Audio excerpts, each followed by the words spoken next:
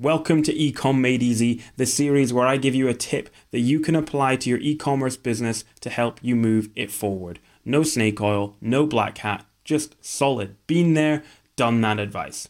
I'm Ben Leonard, and I built, scaled, and sold a 7-figure international e-commerce brand.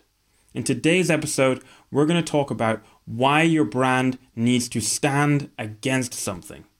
This is Ecom Made Easy.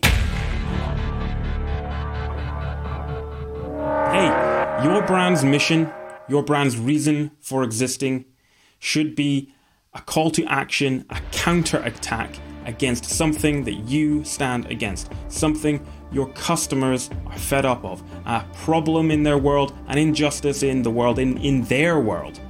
Tesla stands against high polluting vehicles. Apple stands against boring, stuffy tech. PCs, basically.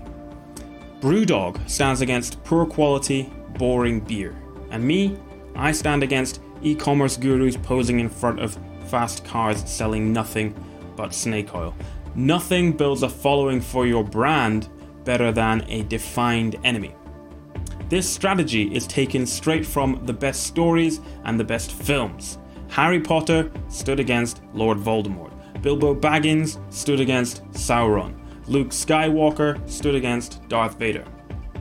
Suppose you run a business selling mail order houseplants.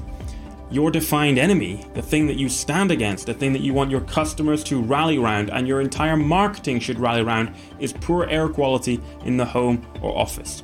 What does your brand stand against? Define it and put that theme right through all of your marketing material. I hope that was helpful. Please subscribe to my channel and you can get me at www.benleonard.pro. Cheers.